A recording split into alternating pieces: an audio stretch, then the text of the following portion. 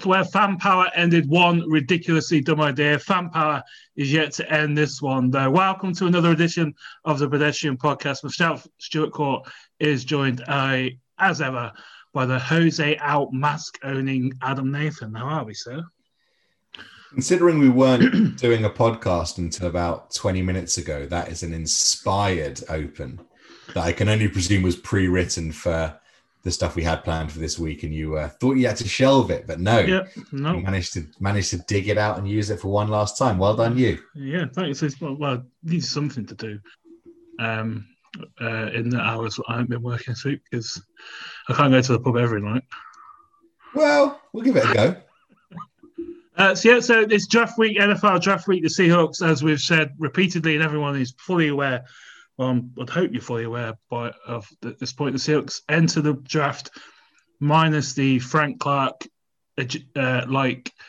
trade haul to amass more picks with just 3 selections over the weekend, none on Thursday, 1 currently on Friday, and 2 more on Saturday evening. There's not a lot happened in Seahawks land. Obviously, we spoke with Stacey a couple of weeks ago on the Aldon Smith deal, and that had a almost too predictable but equally disappointing turn of events. Obviously, it's all still kind of up in the air, so we can't really go too deep on it, but it was disappointing and surprising in equal measures, though, wasn't it, when all that come out? Yeah, I guess overall my view is, we discussed the fact that this would bring open a whole new set of discussion around the domestic violence policy and blah, blah, blah. And not that any player is more valid to play for you because of, their performance or whatever. But was Aldon Smith really the guy that was worth having all of this energy and conversation directed about this? Like a guy you're paying $1 million to, who then throws open a load of stuff about your team ethics. Like, is the ceiling of his play really going to ever be worth it? I mean, I was looking at his stats from last year. He had 5 sacks all season. 3 of them were against the bloody Seahawks. So he had 2 real sacks in the season last year. And it just, I don't know, the whole thing just felt like quite a confusing signing to me. And I just can't really see any way in which it would have been like that successful either way. They tried to trade for him when they got, I don't know if it is as well as, or it was him or Dunlap when they got Carlos Dunlap in, Halloween time. So they're clearly just weirdly desperate for him, but also that Cowboys defense was really bad last year. So maybe that makes the 5 6 even worse because he's on the field a lot more with that awful defense. But yeah, it just seems it open ends. It makes that 3-pick thing kind of more of a issue because there's a real chance now. There's a very good likelihood that they're going to need to use one of these picks on a pass rusher again, Adam.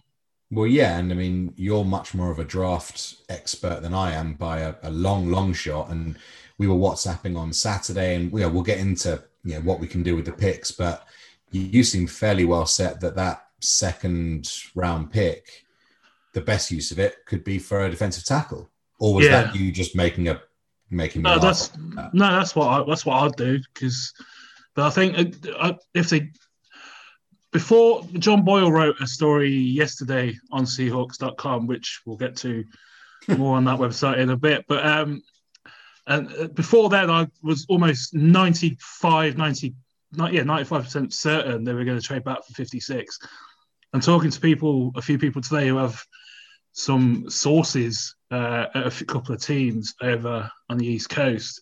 It really does seem that the teams are just going to get in and get the hell out of this draft because there's so much up in the air. Like medical exams haven't really been as widespread as they usually are with all COVID because obviously I think they invited 180, 250 players, but these are only players who are top 150, 200 picks to get medical evaluations. So we saw it last year with Darrell Taylor, where the medical evaluations, I don't know what they did for those. So I went from 95% certain that the Seahawks are going to trade back and try and get 4 or 5, maybe 6 picks which is what a mock I was in the process of writing when I read that John Boyle article over on the team's official website. But now I really do think they could legitimately maybe manoeuvre around on day 3, but I really think the Seahawks are going to literally come away with 3 players and then just spend most of Saturday evening trying to get the 10, 15 undrafted free agents they can. Like we heard a few weeks ago with Doug Baldwin and how aggressive they were there. That's probably how they're going to be on the back end of Saturday evening.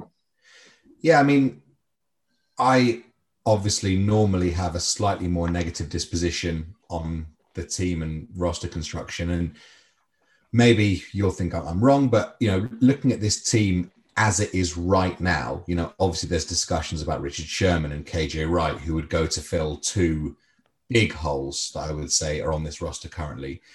But for the first time really since 2013, when Cliff Averill and Michael Bennett came in, I look at the defense and say there are holes in the defense. I mean, even last year, the pass rush was never going to be great. It was much worse than probably expected, but there were bodies that you thought could do stuff. But looking at cornerback and linebacker, I think for the first time, certainly since we've done the podcast, you could say that is a position of serious potential weakness on the defense. And I find that a bit of a concern. And I think for me, that's why, that 56th pick, I would just say, find the best cornerback and take him, because I really feel like we're going to need it. Yeah, the reason I kind of want us to go D-line and maybe at 56 or with the first pick, I think I only really want D-line if they find a way to get more picks, to be honest. Because if they only use 3 picks, cornerback or wide receiver has to be the first pick. But the D-line thing is because past this year, the only defensive tackle in the contract is Poona Ford.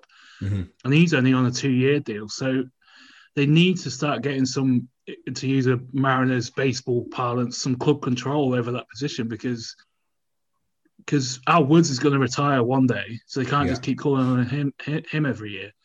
But yeah, like if they go 3 picks, then you're probably looking at cornerback or wide receiver. But if they do chance their arm, which I'm not too sure now, but if they do chance their arm, then D-line would be a luxury which you'd benefit from having 4, 5, or 6. Well, yeah, I also don't think I developed the point that I was actually trying to make, which was that standard. In previous years, it's been okay to, if the thing's a crapshoot, have as many darts as you can get, right? That makes sense. Yeah. But in previous years, I was looking at, I think Jake Heaps, our new mortal enemy, apparently. He wrote like a stats about how many 2nd-round picks in the last 10 years have become starters and how many 4th to 7th round picks. And I think it's like 6 out of 49 picks in the 4th to 7th round have become starting players for us. That's not a good record. And I think what I was trying to say is that when you have a roster with no clear holes, sure, like get as many darts as you can, because if you can get a Chris Carson, even like a David Moore, that's great. But right now, I feel like we can't really afford 3 chances if there's an opportunity to take, you can never say this in the draft, but like a much more surefire, in inverted commas, player at 56 who can help you right now. Because for the first time in a while, we need that defensive help from rookies now. Yeah. Because if you take, so one of the mock I've done, I've got is what the trade back one. I've got is taking Nashawn Wright in the 7th round, because at that point you just kind of, as you say, chancing your arm, and he clearly could. I think Matty Brown wrote when he wrote him up on Seahawks Maven that he's sushi fish raw is how Matty put it. So yeah, he is. So I think, but like you do need a pro ready guy, but at 56. But I mean, even that pick for Seahawks has been. Like, obviously, they got Jaron Reed in that. They got 50. DK was 64. Frank Clark was slightly earlier, I think. Paul Richardson was around that time. Tyler Lockett was around that time. And then you got people like Justin Britt, who kind of obviously started almost immediately, but took a couple of years to find his groove and find his place and position on that O-line. So it's, yeah, Yeah, like D line is something I think which it would be a bit of a luxury, but it's just people like Tommy Toigi at Ohio State. It's just so much fun to watch. It is kind of like watching Joanne Reed when he was at Bama. That kind of run stuff with just guy who can just get across the field just remarkably fast for someone his size. But yeah, I mean, I've done 2 mocks if you want to hear what I've done. Please, we're just spinning for the listener. Yeah, this is an altruistic show for the 7 of you that might tune in and listen to them. We're doing it for you today.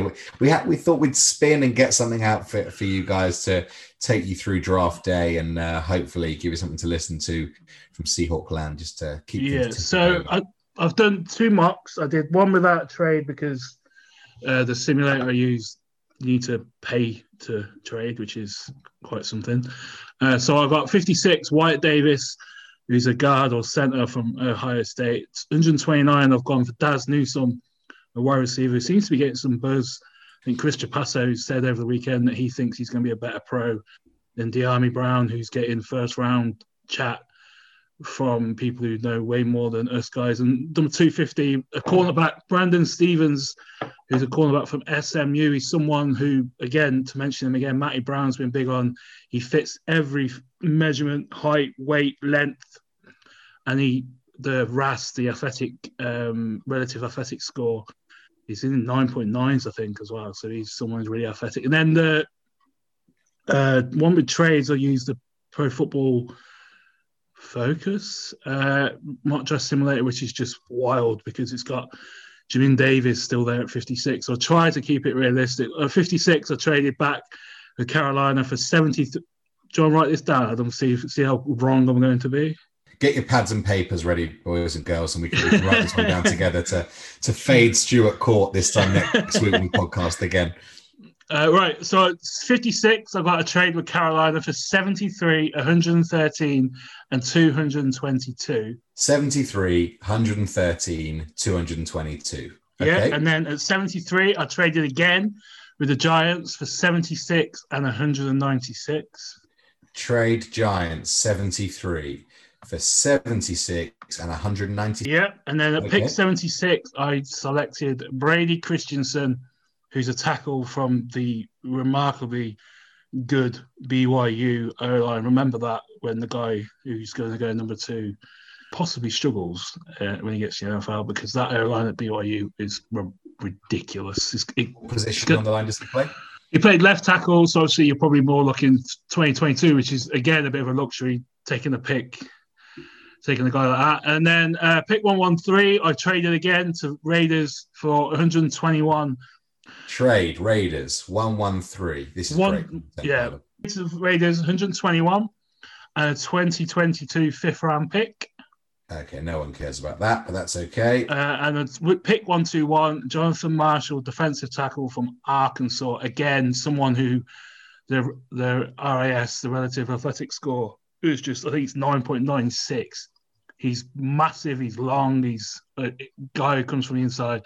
He's so much fun to watch. In my reckoning, you've still got 196 and 222 to use. Is that right? And 129, which 129 I selected. Where do we get 129 from? It's one of the picks we have already. Okay, yeah, that's fair. One pick, 129, Drew Dolman, center from Stanford. Drew Dolman, Stanford. Okay. Pick 196, Shai Smith, wide receiver, South Carolina. The dude just catches everything. And then 222. 222 and 250.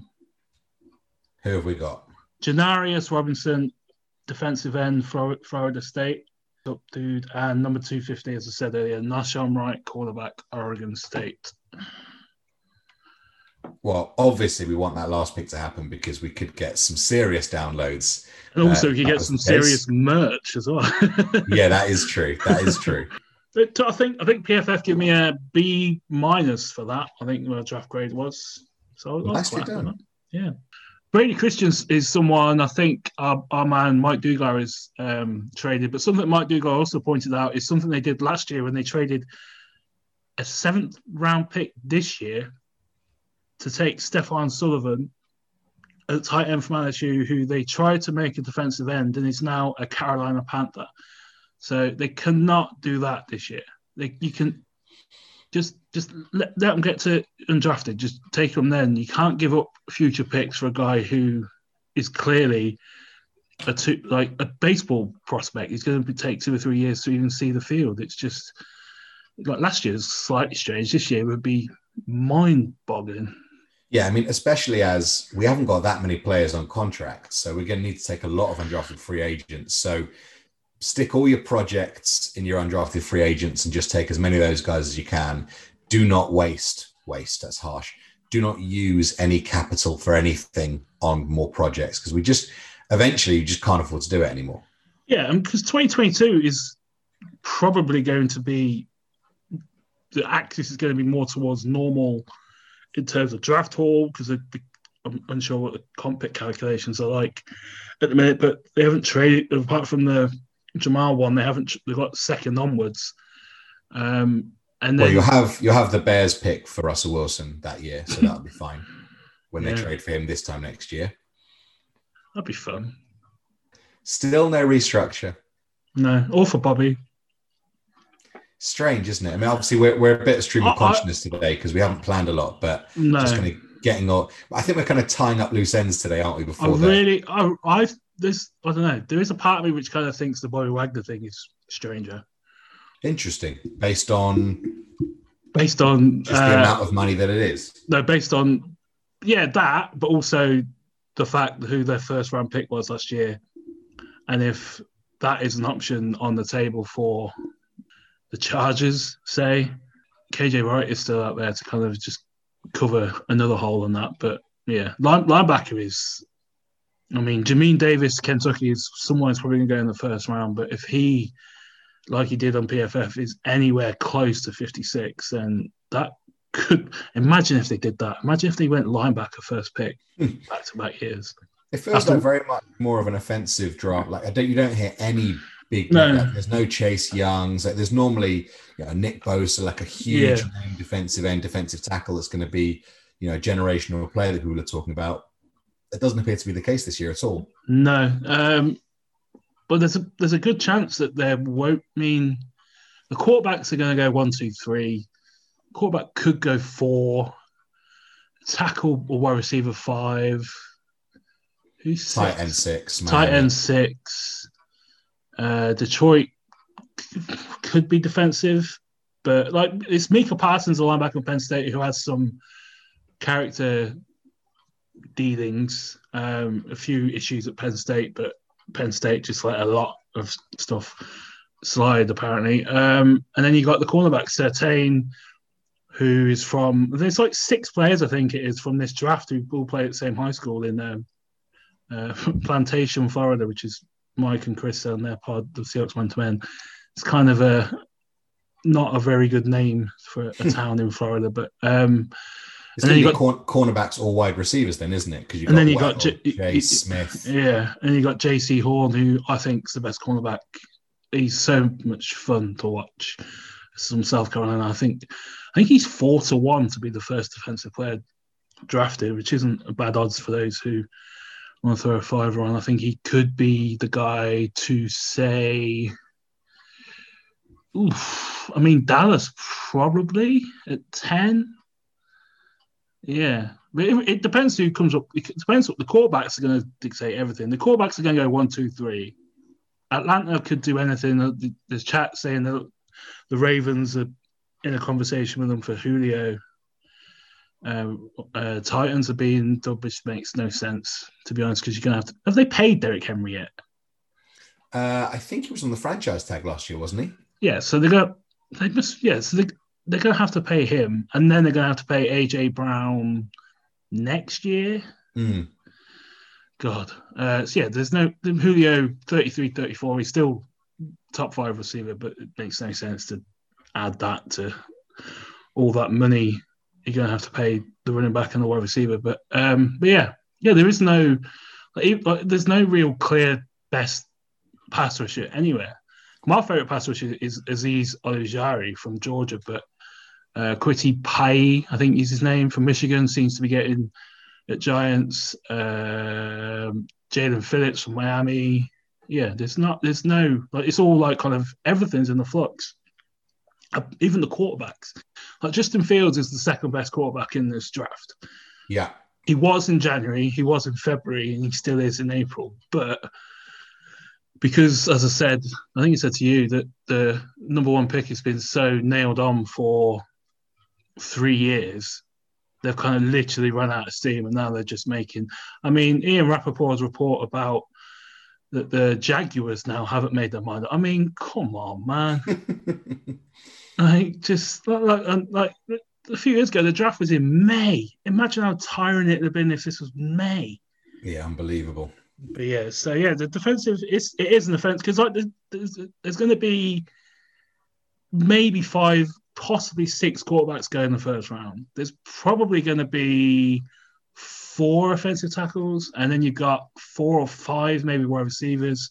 And you got Pitts, the tight end. You could have a running back, which would be hilarious to watch certain aspects of Seahawks Twitter react to that.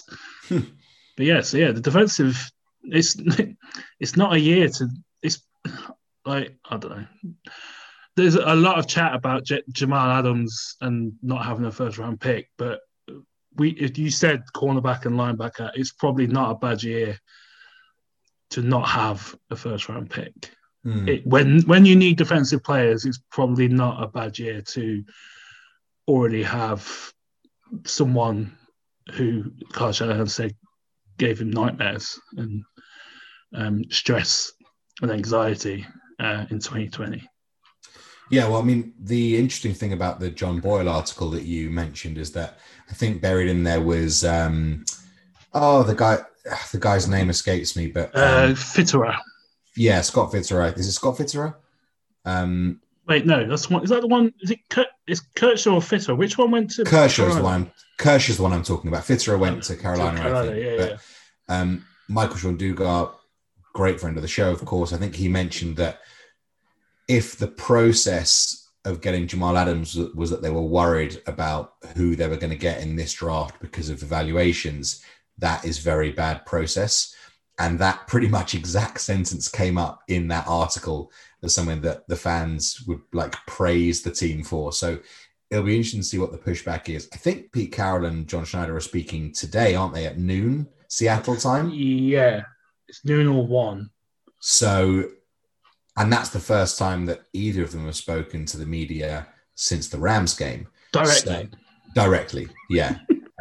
So there's an awful lot to cover. I mean, if they even get to the draft picks, that'll be quite impressive because there's so much to cover. I mean, obviously you've got the Russell Wilson thing. You've got, I mean, the lack of resources is one thing, but that might link to what you do with Jamal Adams, Bobby Wagner at this stage.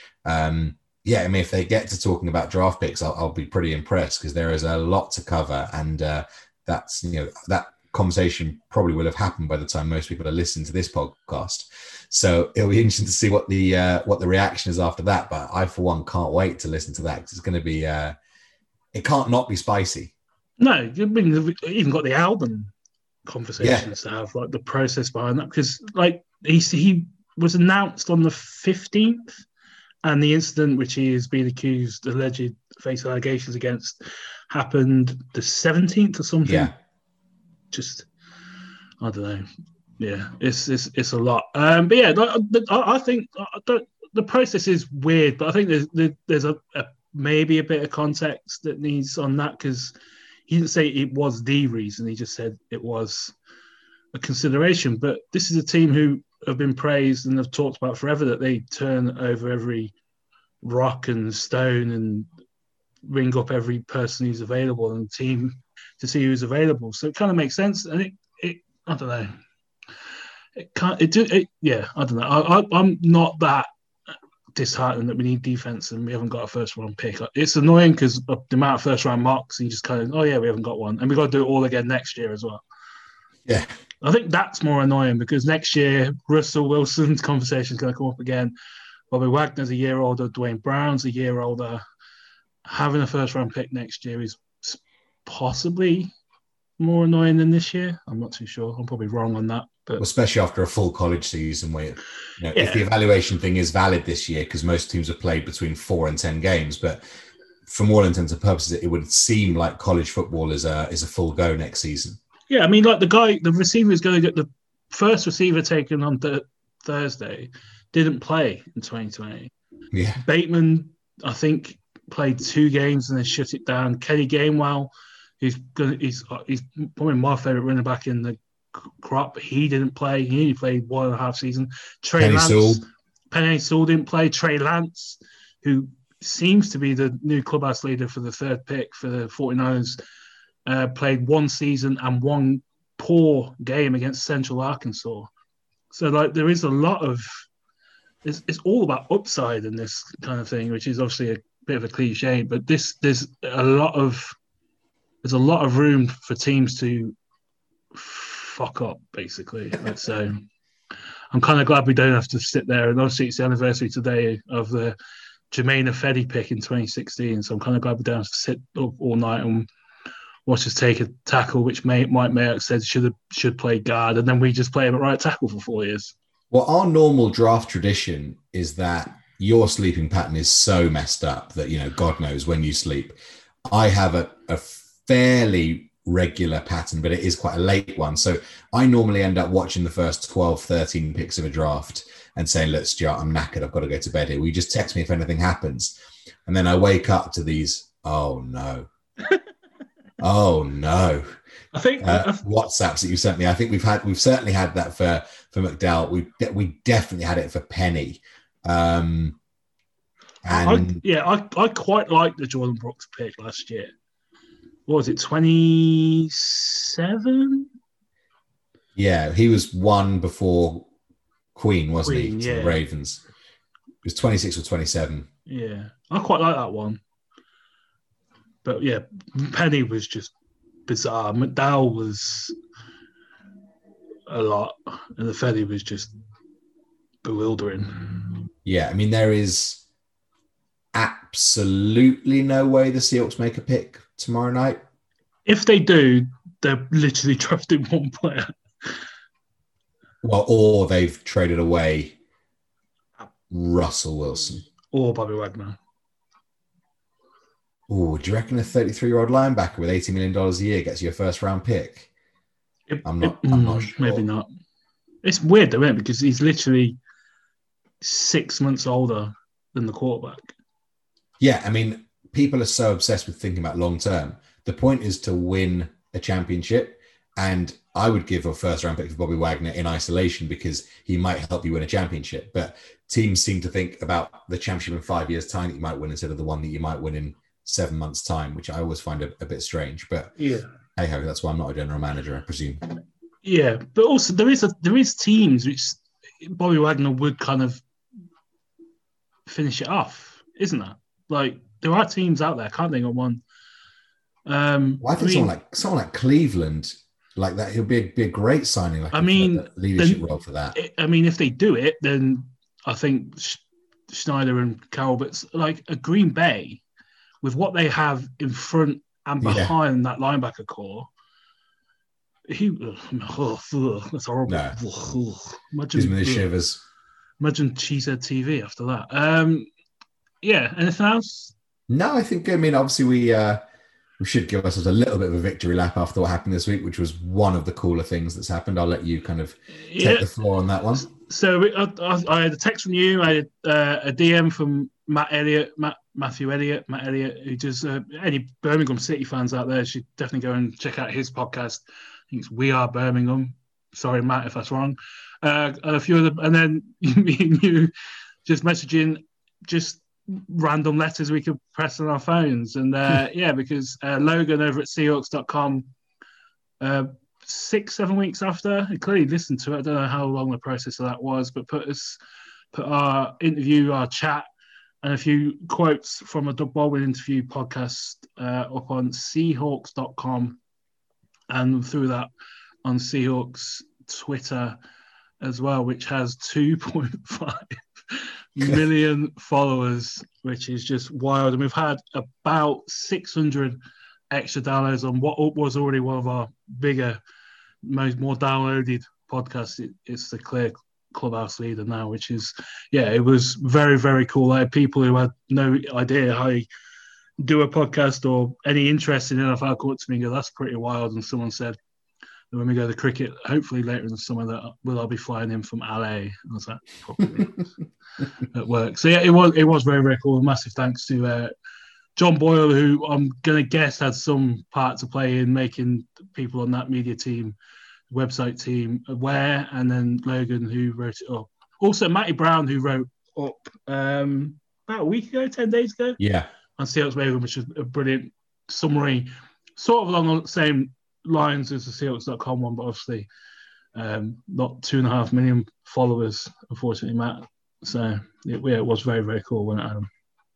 Yeah, it was one of the better moments of doing this show. I'll definitely confess that, and it's always fun to ride the enjoyment train of that, which I definitely infuriated my wife. I mean, I would have done that anyway for something else, you'd have to assume, but with my kind of shouting on the sofa about what was going on. So that was a great moment. Very cool to see. I got a subdued reaction in this house when I was like, share my parents, but I think the first few people to like our sharing of it were our mothers, Adam. So as it should always be. One more thing. Obviously, you are over here. I wanted to bring this up because I listened to a podcast earlier which was brought up on the ESL over here. Obviously, you support a team who was involved in it. I'm not going to get on the Levy out bandwagon, which I've seen you firefighting on social media the last couple of days. But there's a point made on a different podcast where it kind of shows again how weird people, obviously, people support and follow and critique teams they follow and support in their own way. But it's another example of how weird people who are like in a sunken place with owners and ownership and commissioners and governing bodies of sports, how weird that stance is when it's quite clear every level of sports, major sports at the top tables, do not give a damn about the people who carry water from. Is that fair? Is that something you it kind of just shines a light on that again? Yeah, I mean, that's definitely the most disheartening thing. I mean, I went to the Cup final on Sunday at Wembley for the standard final disappointment, which is just completely impervious to that now. And I stood there for 90 minutes singing my heart out with my dad, and it was glorious. But then you kind of think that you're right. I mean, if you're a fan of one of the top six, or, well, the six that are involved in this thing, you're kind of going to be in this for the rest of your life. Like, there will never be the local butcher that owns Tottenham Hotspur again. Or even like Blackburn, Jack Walker? Yeah. Even Alan Sugar, someone like that, wouldn't even be close to the wealth required to buy. I mean, they're talking about like the filth, getting like the Spotify owner to buy. I mean, these are just enormous companies that are using football clubs as playthings. And there is something quite depressing about that. And I think what was interesting is that the ESL represented the line at which fans are like, no, that is too much. Now, it would be great if we could transfer that energy to loads of other things, like the way in which the Champions League is. I mean, tonight, Wednesday night, we've got the El Golfico between PSG and Man City, two clubs that have completely ruined the sport with ridiculous spending. It would be great if we could transfer some of the energy onto that and not stop, but it's not going to happen. But it was interesting to see that that's where the clear line in the sand was. And I said to I think I got, Jackson Feltz from KJR was in my mentions about stuff like this, but I definitely would not have carried on supporting them had they gone to the Super League. That was my line. And the whole thing is hypocrisy, because 3 days later, again, I was on, singing about the club that I love in a stadium. And I guess with all sports fans, there's a line. I mean, I don't think it gets talked about enough. The Baltimore Ravens are the Cleveland Browns. Yeah. That team. And the Indianapolis Colts are the Baltimore Colts. Yeah. So these teams just got up and left. I mean, thankfully for the fans in Cleveland, they were able to get a team back under the same name that they now fall in love with. But, well, they do. I mean, the fans. I think Cleveland are very Spursy. I think. Yeah. Oh, I mean, they drip it. I mean, that should be my team, obviously. But it's interesting, and just kind of, there's so much good that happens in American sport. So it's not like there's, it's not great. But you and I met Mike Holmgren, to take this back to a Seahawky kind of thing, in Seattle, and he was great mates with Randy Lerner because he worked for Randy at Cleveland. Yeah. And I remember him saying quite vividly that he could not believe the amount of money that was required to spend to keep a team competitive in the Premier League. Yeah. And that's what drove him out in the end. Yeah. And this is kind of just John Henry, the Glazers, and Kroenke just making sure that their investments are secured, because I think I almost felt sorry for Randy Lerner when I was listening to Mike Holmgren talk about it, because just clearly had no indication of what was going to happen. And it's so unlike American sports in the sense that if you own one of these teams in the NFL, your profit's pretty much guaranteed. Yeah, it's also the flux you kind of. I think he talked about the losses he made at Villa, because obviously I don't think Dave Sayers, who's one of our patrons, is a Villa fan. I think he can maybe comment on this more. I don't think he was very popular at Villa, because obviously he ran the club out of the Premier League, which 95% of the Midlands enjoy thoroughly. I went to Villa Park as a Spurs fan on the season they got relegated, which would have been 2015-16. Yeah. And the Spurs and the Villa fans together were singing about getting Randy Lerner out, because, just kind of, we're just trying to show support for a set of fans that were clearly downtrodden. Yeah. Well, yeah. But the biggest thing is the energy was also focused on it immediately, but for 4 or 5 days, as someone who supported a team who have been in the Football League, this part of the 72, or as Ali and George Edek's podcast, it's not the top 20. It was refreshing for 4 days that everyone suddenly cared about the league ladder and the Football League ladder, and actually cared about the history and whatever of the 72, because it hasn't been the case for 15, 20 years. Obviously, people who were commenting on it on our broadcasters one of them has a pretty big interest in one of the teams trying to work their way up. I think he dealt with the self-awareness of that quite well. But it was just it's the line's been drawn for a lot of fans outside of the top half of the Premier League, really, top 12, because obviously the bottom 3, the teams that get relegated, is the same dozen really for the last 5 or 6 years. Obviously you have teams like Sunderland and Wigan and Huddersfield and who kind of drop out and then don't return. But it's the line's been drawn against ownership. I mean, my football team have played 3 of the last 8 seasons outside of the city limits, so it happens. But it's just, there's a lot of naivety, but there's also a lot of don't give a damn, because Kroenke, who's the owner currently of your favourite hated team in sports, also moved the Rams from St. Louis and left that city with one professional sports team, I think, and the Cardinals a baseball team. But so it's just like, but it's also the Arsenal fans are now picking billionaires. Like the Spotify guy, I couldn't tell you who was the owner of Spotify 5 days ago.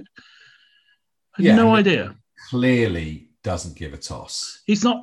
Yeah, and like it's perspex because of Armory, Bergkamp, and Vieira. I mean, apart from Armory, what affiliation have any of those had with Arsenal since Wenger got rid of them all? Yeah, absolutely. But spinning the bin quickly. Yeah, go on then. I'm going to put in. I did note this down because I'm going to while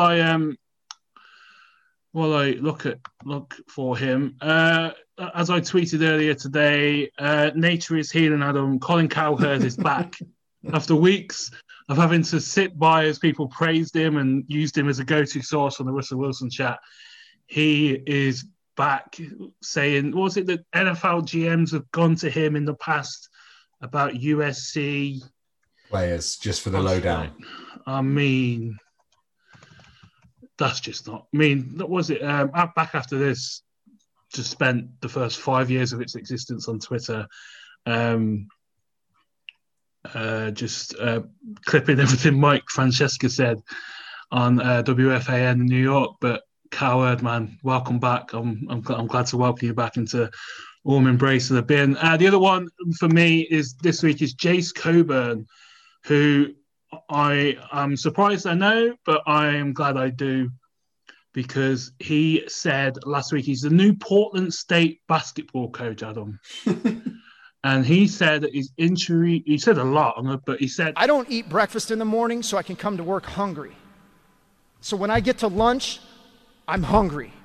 And that's just the kind of person I am. I know my 2003 Chevy Tahoe's got a lot of play this week so far. It doesn't have AC, and it doesn't have heat.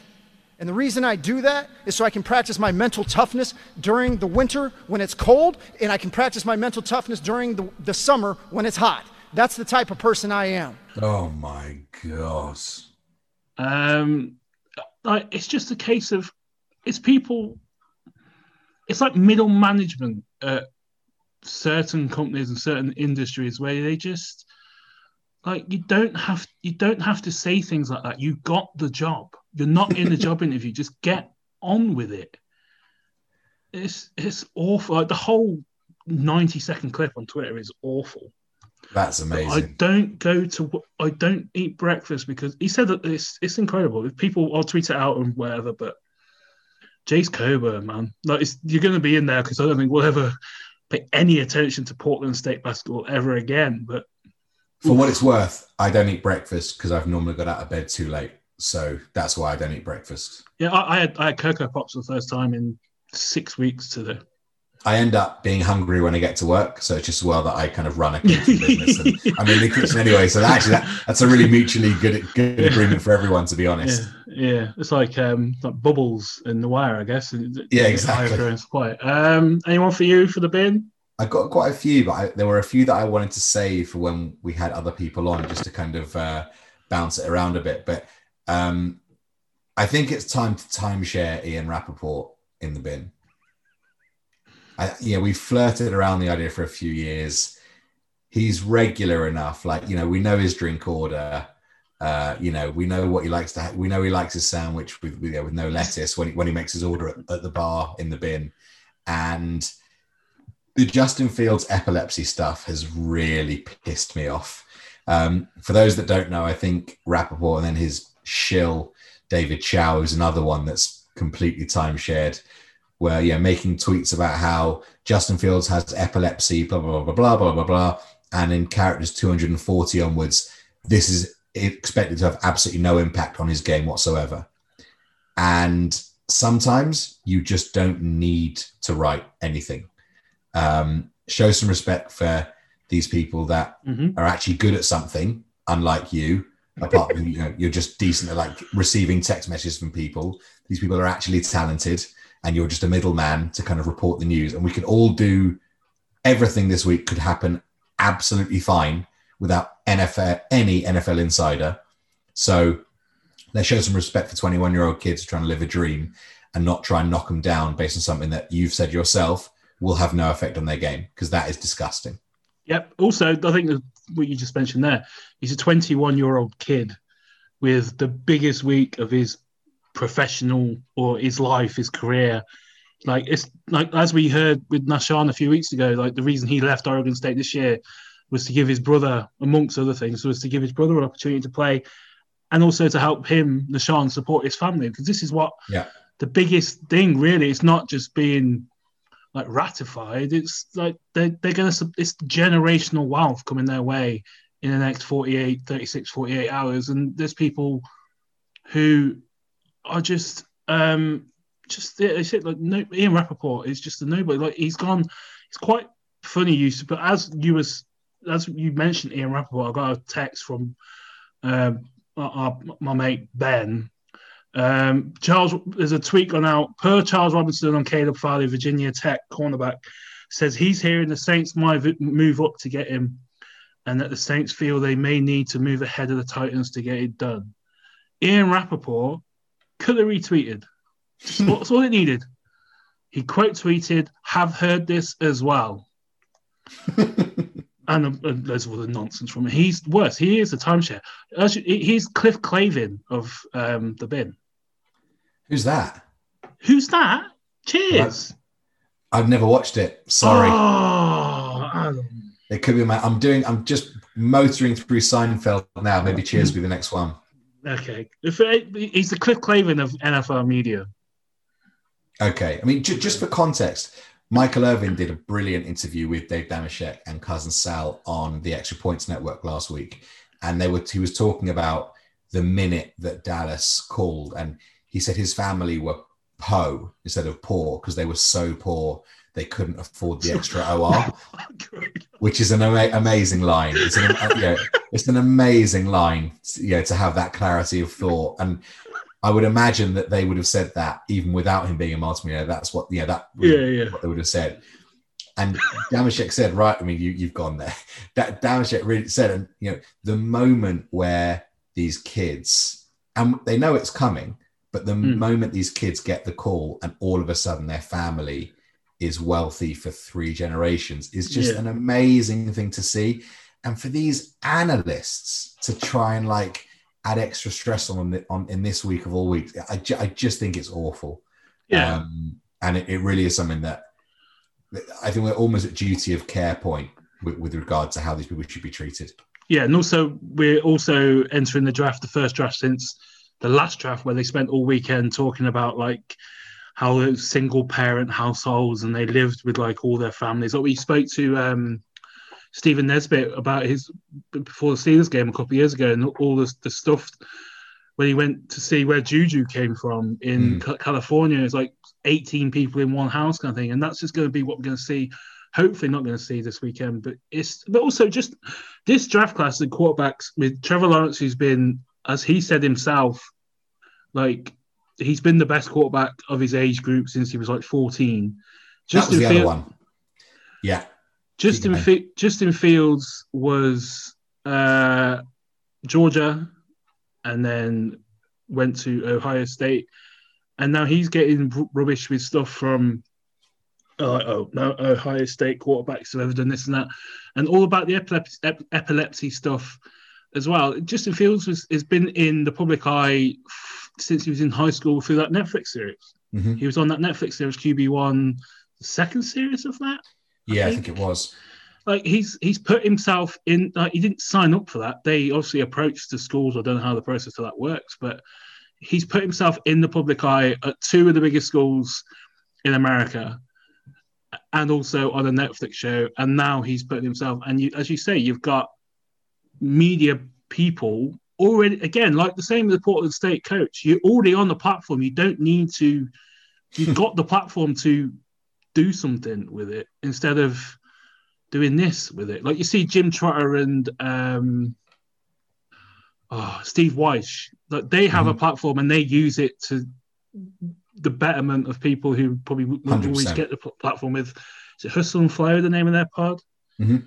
Yeah, and then you got people like Ian Rappaport on the same network who are just kind of grasping for any sort of relevancy. Well, the Trevor Lawrence one is another great one because they're reporting about how maybe he doesn't like football quite as much because he doesn't have a chip on his shoulder. And this kid has been touted to go number 1 in this draft for 6 years. Yeah. He's always been the best player on the field. He's always won. Why would he have a chip on his shoulder? Yeah, he's always been the best. Yeah, and when he hasn't won, it's not because of him. Yeah, exactly. So this idea that people, but then the funny thing is that the same people will then watch the Michael Jordan documentary and say, he was a bit of an arsehole for manifesting a chip on his shoulder to try and motivate himself. So what do you want? Which of these do you want? Do you want him to be an arsehole and have the chip, or just be quite cool with himself and say, this is going to be great. And I've been waiting for this my whole time. Good luck to Trevor Lawrence. And I hope he absolutely tears it up for the next 15 years and is great fun to watch. And I wish he was going to be my quarterback for the next 15 years. Yeah. Instead, he's got Urban Meyer and Devo Beryl and Brian Schottenheimer, which is an interesting place to land for a quarterback because, Bevel is probably one of the best OCs he can land with, but Urban Meyer and Schottenheimer, for different reasons. Yeah, it could be interesting. Anyone else? No, I think we're going to got a couple saved up for our guest. I think we're going to be talking with Joe Fan next week. So I've got a couple. Yeah. And also, if anyone listening wants to suggest people we can get on or what you want us to hear from, obviously we've got another 30 weeks, 20 weeks till the season starts. Long enough. That's a long time. So we're also going to try and do some reaction pod stuff when the Seahawks actually make a selection over the weekend. Obviously, it depends on when that happens, but me, maybe Adam, depending on timing and sleep patterns, are going to jump on with Matty Brown, who's been deep on the cornerbacks. A few names that he's mentioned me. Jason Pitt from Pittsburgh is someone he likes. Benjamin St. Juste, I think is how you say his name, from Minnesota, is someone that I think Dugar has mocked to us, and he's someone Matty Brown is high on. And Sean Wade is someone who he likes but has one technique issue, which he doesn't think is coachable. I think also Sean Wade was on with Rob Staten, I think I saw yesterday as well, wasn't he?